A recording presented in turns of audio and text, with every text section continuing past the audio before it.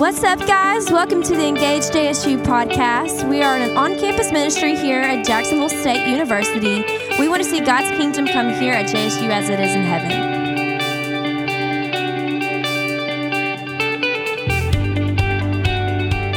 What's up, Engaged?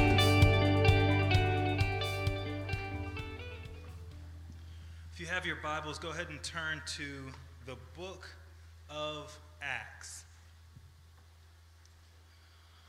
We're going to be in the book of Acts tonight. And so the last 3 weeks, we've been going through our Foundations of Faith series. And the first question we asked was, who is God? And we saw that God is the majestic creator of all, who deserves all praise, honor, and glory. Then we looked at who is man, or what is man. And we found that man is made by God in God's image. And that gives man an inherent worth. But we also found that man is also fallen in sin and deserves God's punishment for rebelling against him.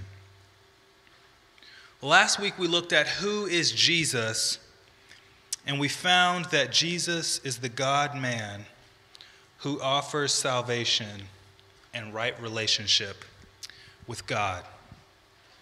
We saw that Jesus is the Word of God, the image of God, and the Lamb of God who died for the sins of the world.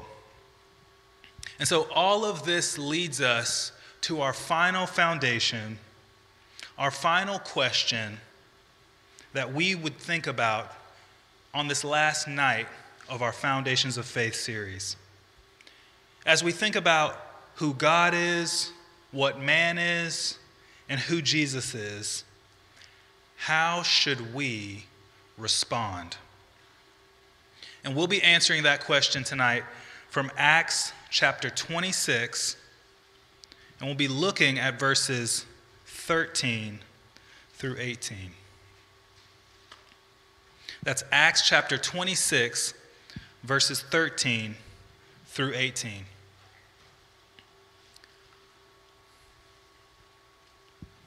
Let's pray.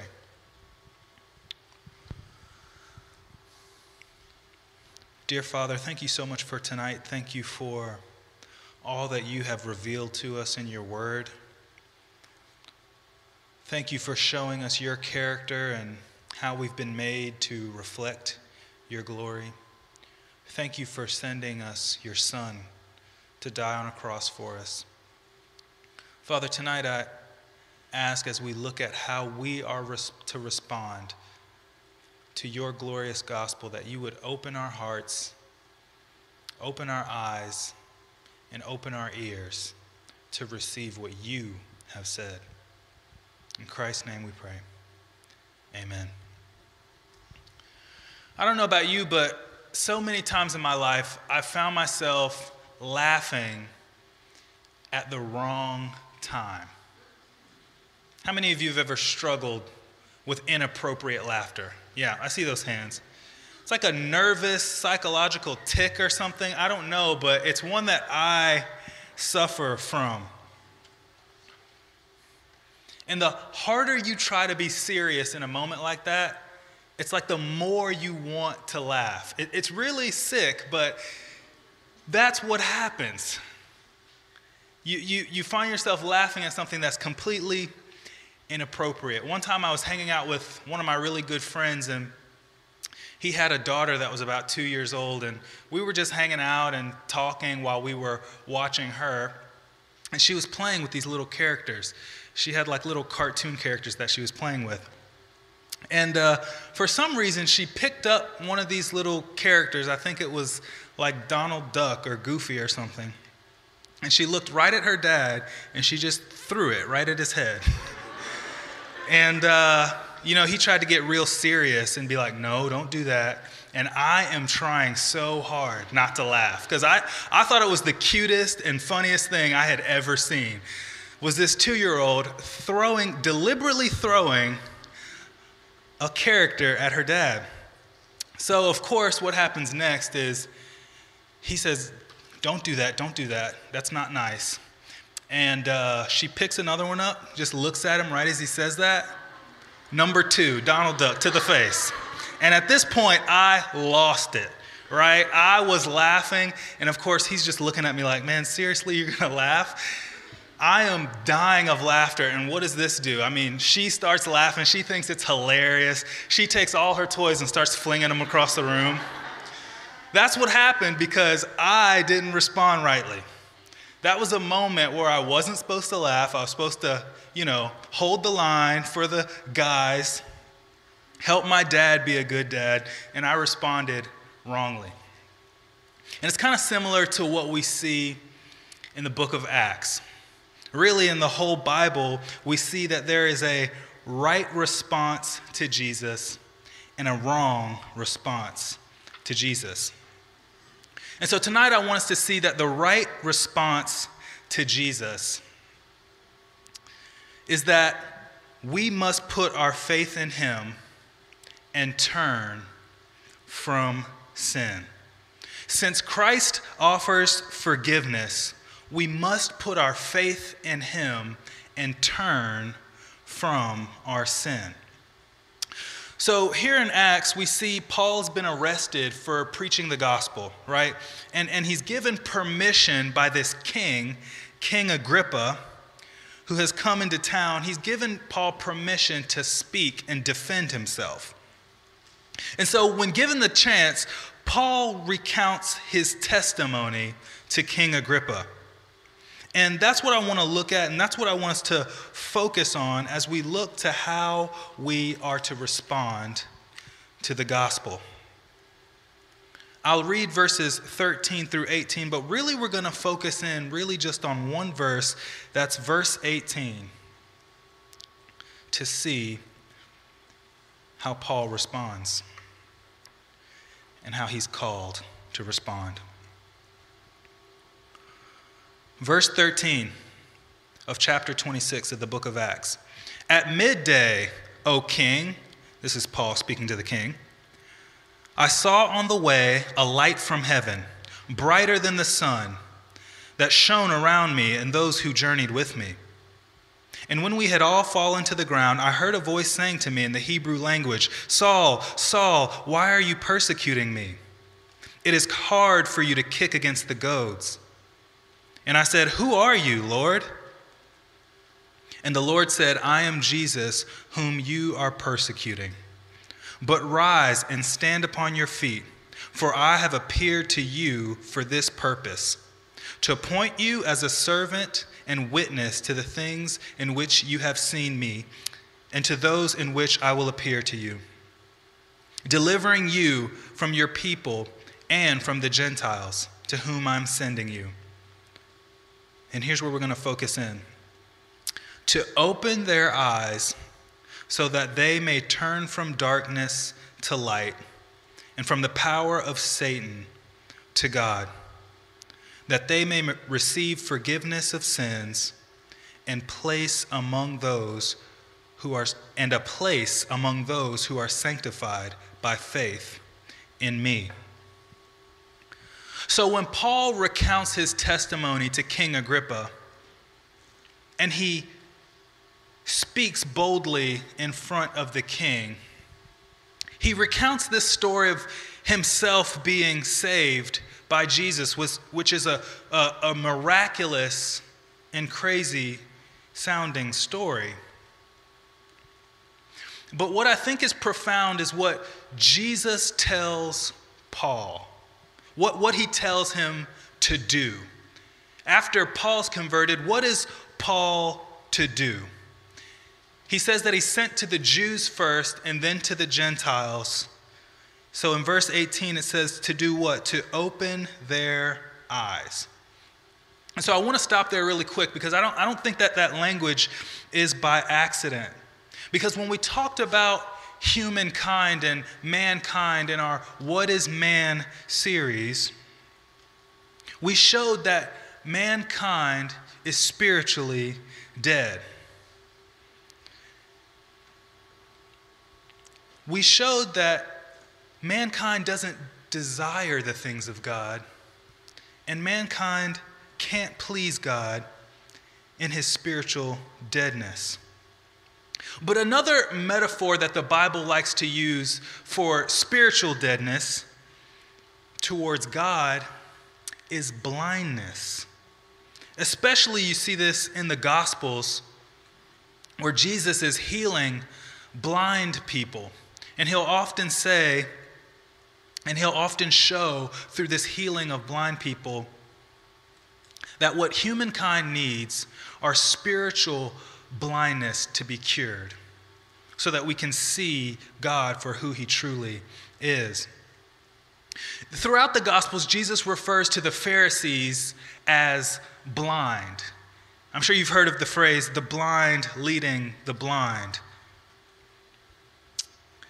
2 Corinthians 4, chapter 4, verse 4 puts it this way.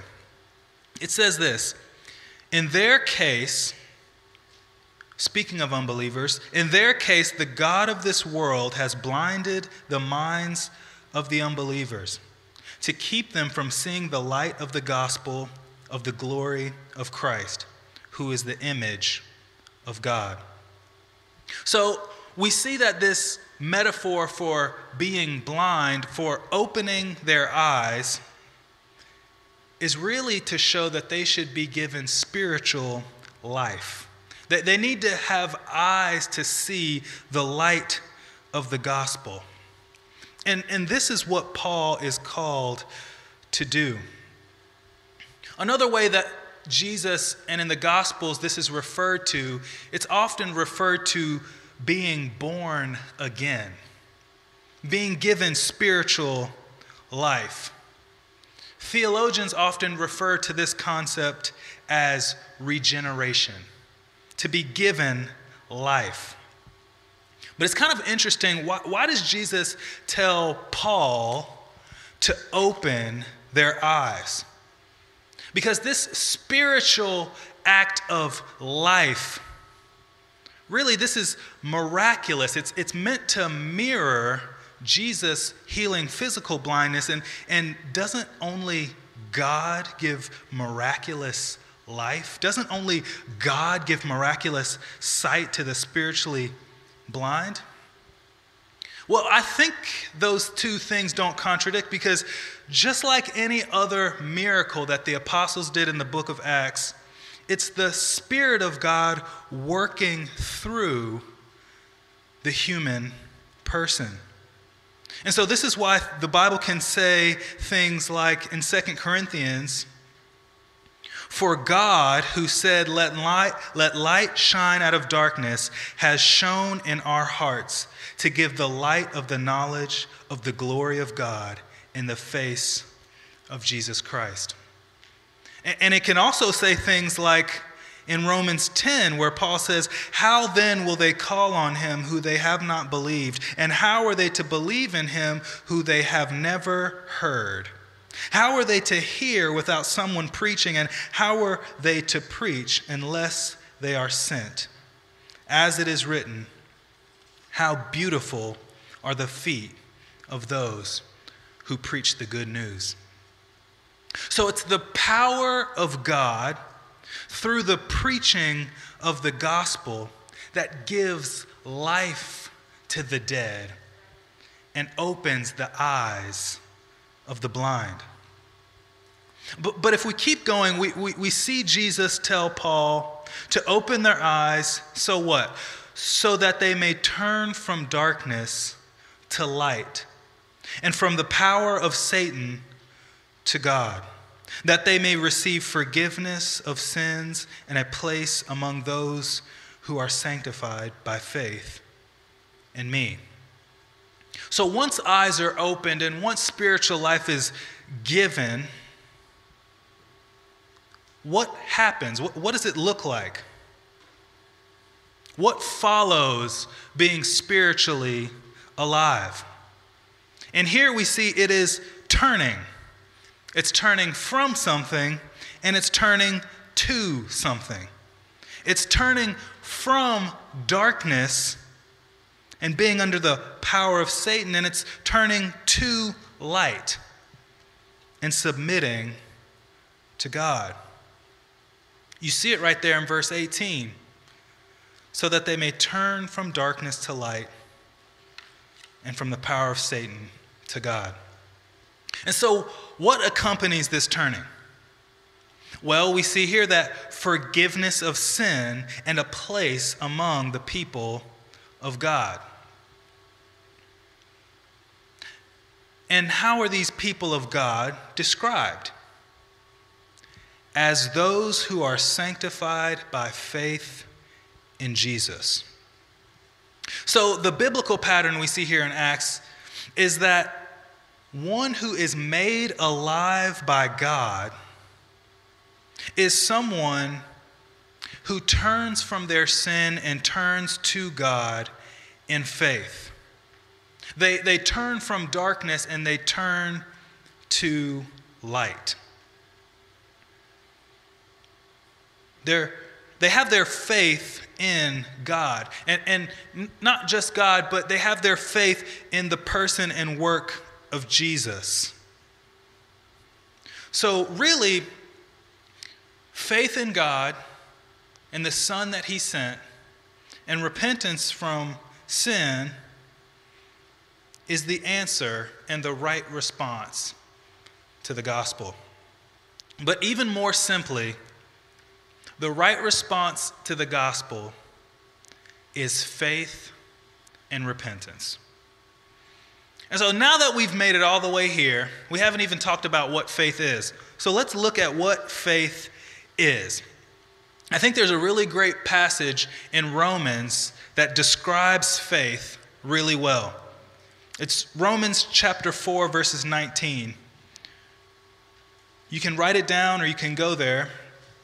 Romans chapter 4, verses 19. And this is speaking about Abraham. This is Paul speaking about Abraham and his faith. And Paul says this: He, that is Abraham, did not weaken in faith when he considered his own body, which was as good as dead, since he was about 100 years old, or when he considered the barrenness of Sarah's womb. No unbelief made him waver concerning the promise of God, but he grew strong in his faith as he gave glory to God, fully convinced that God was able to do what he had promised.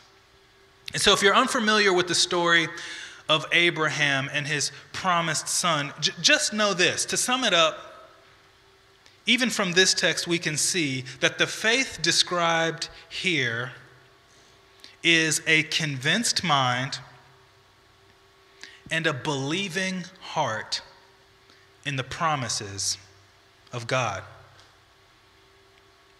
I like the way that one theologian, John Frame, defines saving faith in his systematic theology. He says that saving faith consists of three things: knowledge, belief, and trust.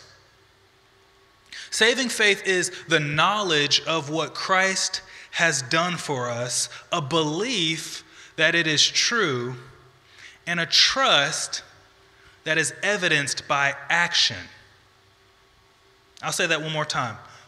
Saving faith is a knowledge of what God has done in Christ, a belief that it is true, and a trust that is evidenced by action. I'm probably not the only person in here who is a little bit afraid to fly on an airplane. I mean, I've done it many times, but no matter how many times I step onto an airplane, right before it takes off, I have that little twinge of nervousness. Like, is this thing really gonna fly? I don't know. I don't get it. It's mostly just during the takeoff, and then once I'm in the air, I'm fine. But sometimes in the middle of the flight, I'm kind of thinking, man, I am hurling through the sky in a metal box. And of course, it has like an engine and wings, but if I say that, it doesn't sound as dramatic in my head, so I usually skip that part. But one of the things that scares me the most about flying is the amount of control that I give up, right? I mean, if you're riding in the car with someone, I mean, we all have friends who just can't drive, and we have anxiety every time we ride with them, right? Everybody now is like looking at that friend like, you are the man. But if you're riding in a car with somebody who can't drive, you always feel like maybe you have that little bit of control that you could reach over to the steering wheel, or you could tell them, please stop doing that. You're driving like a maniac. But with a plane, it's kind of different. I mean, you can't speak to the pilot. You can't communicate. And even if you could, you really wouldn't know what to tell them, right? There's much that we can't know and we can't control. But we still pay for tickets, and we still give our luggage, and we still sit down in the seat, and we still pretend to listen when they give the whole mask if the plane goes down thing. And you think, man, if this plane goes down, I'm just out. I'm done. I'm not surviving a plane crash. But right, the pilots are educated. You know, the plane's been inspected. So we generally trust riding in an airplane. Because even though we kind of can have anxiety about it, we still trust the facts, right? Yeah, this is really safe. I'm being weird. Everybody else is on this plane. So we show with our actions that we believe it's safe. We put our trust in the pilot and in the plane really by getting on and sitting down. And I think this illustrates well how we're to trust and put our faith in Christ. We take what we know about him, we take what we've learned, and our trust in him is evidenced by our action. Even without perfect knowledge of how the plane works and how it's flown, you can put faith in the airplane. And even without a perfect knowledge of every single aspect of theology, the knowledge that you do have, that Jesus Christ died in your place, that God sent him as a ransom for your sin. Even with that knowledge, you can put your faith in him.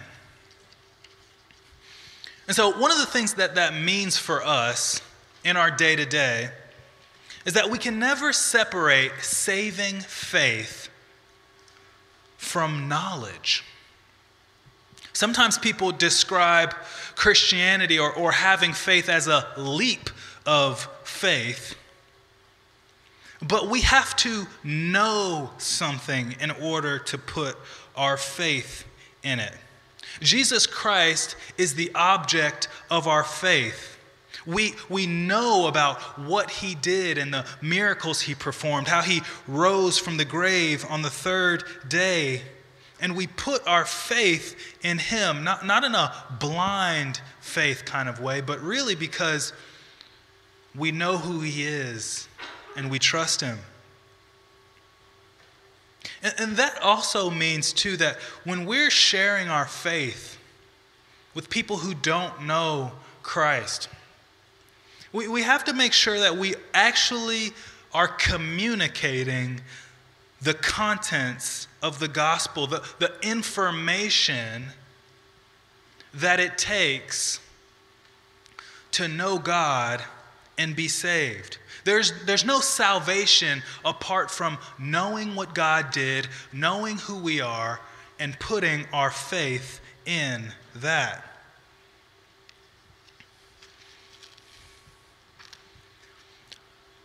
But as you hear about faith, you may be a person who thinks to yourself, I don't really describe myself as having faith. Maybe you want to put your faith in Christ, but maybe you have doubts. Maybe you feel like it wouldn't be honest to say that your mind is fully made up. And I just want to say to you that that's okay. Because, see, saving faith doesn't mean that you never doubt, and it doesn't mean that your knowledge is perfect, that you know all things and you know everything.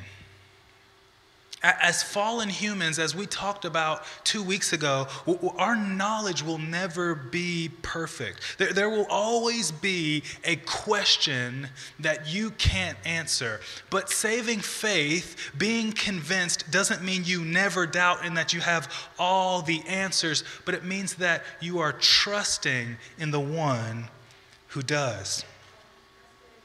Because part of our faith is trusting the promises of God like Abraham, even without perfect knowledge.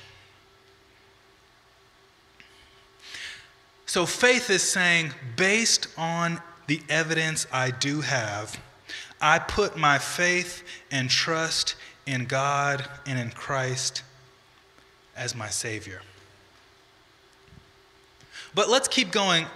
We talked about faith, but I want us to see that if the right response to the gospel is faith in God and repentance from sin, what does repentance mean? Maybe you've never really heard that word, or maybe you've heard it but haven't thought of it. But repentance is simply a turning away from. In this case, a turning away from a lifestyle of sin.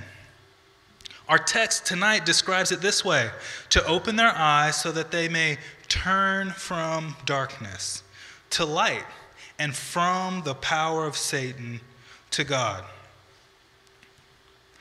That turning from darkness to light and turning from the power of Satan to submission to God, that's repentance. The turning away from being repentance, and the turning to being faith.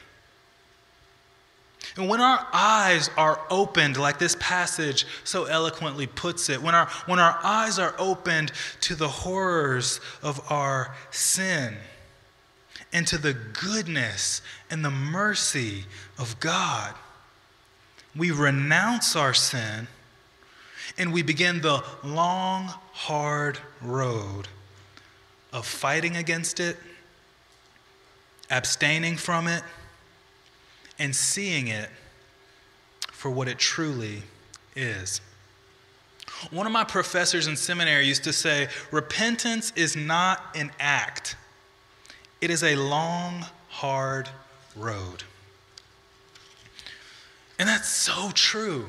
Repentance is not about a one-time renunciation of sin, but it involves the hard work of the continual progression in holiness.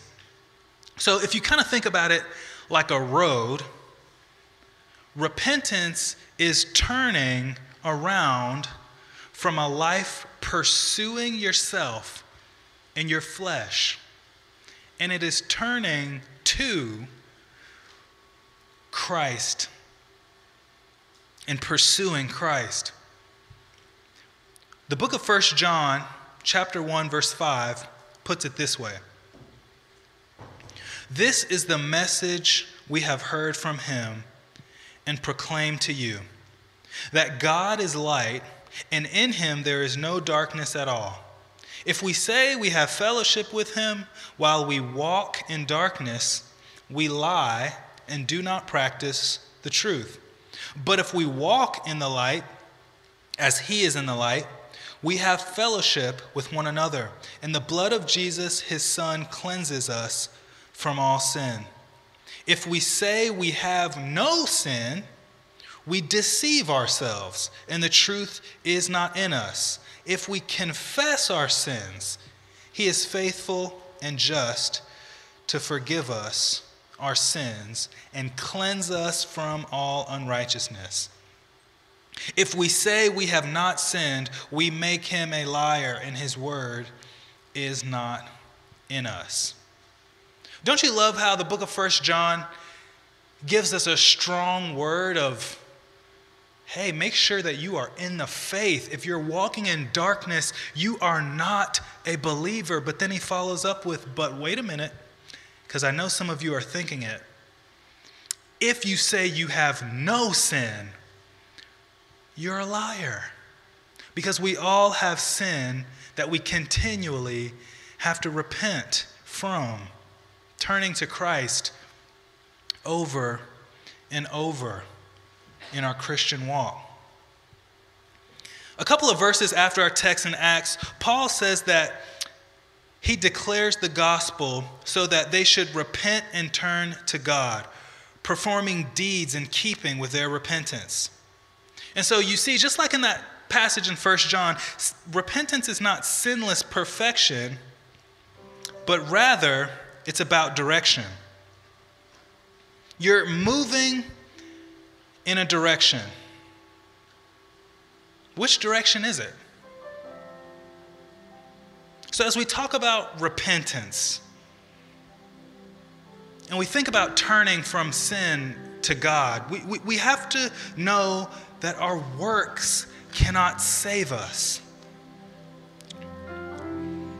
Rather, you are saved by the object of your faith.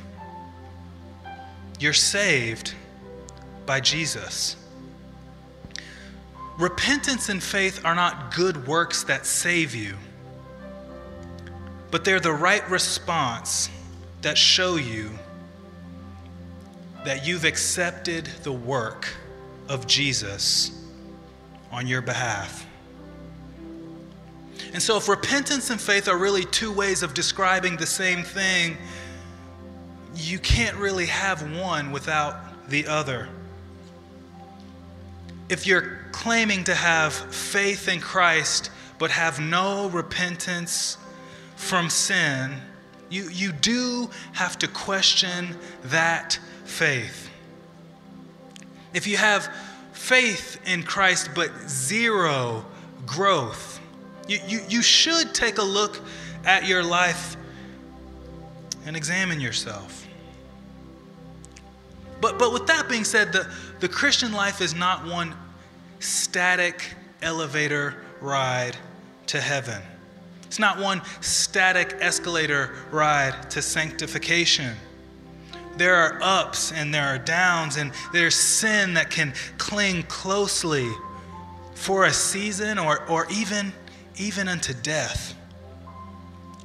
But it's really about the pattern of your life over time. It's about your attitude towards sin and your actions concerning it. When you think of sin, do you love it and enjoy it and pursue it? Or do you fight it and hate it and long to be free? When God opens your eyes and gives you spiritual sight, you behold his beauty and run to him, fleeing from the sin that entangles you. The sweet promise of Paul's testimony in Acts 26 is what Jesus says at the end. That those who turn from darkness to light and put their faith in Jesus are given forgiveness of sin. They're given a community of people who live in the light and walk in love. They're given a place among those who are cleansed by Jesus. they're given God. Don't you want God? Repent and believe the gospel. Let's pray. Dear Father, thank you so much for sending your Son to die for us. Thank you for revealing who you are as majestic creator of all. Thank you for showing us who we are, that we would know that we rebelled against you. But God, thank you for making a way for us in Jesus. That through no work of our own, but a simple trusting of Jesus and turning away from our sin, we could be given life everlasting. We could be given a place among your people. Father, we could be given eternal communion with you. Father, would you wake up the hearts that are dead to you tonight? Would you open the eyes of the spiritually blind, even now as I preach the gospel? Would you give hope where there is no hope, light where there's only darkness, and the power to trust in your Son? We ask and pray all these things in his name. Amen.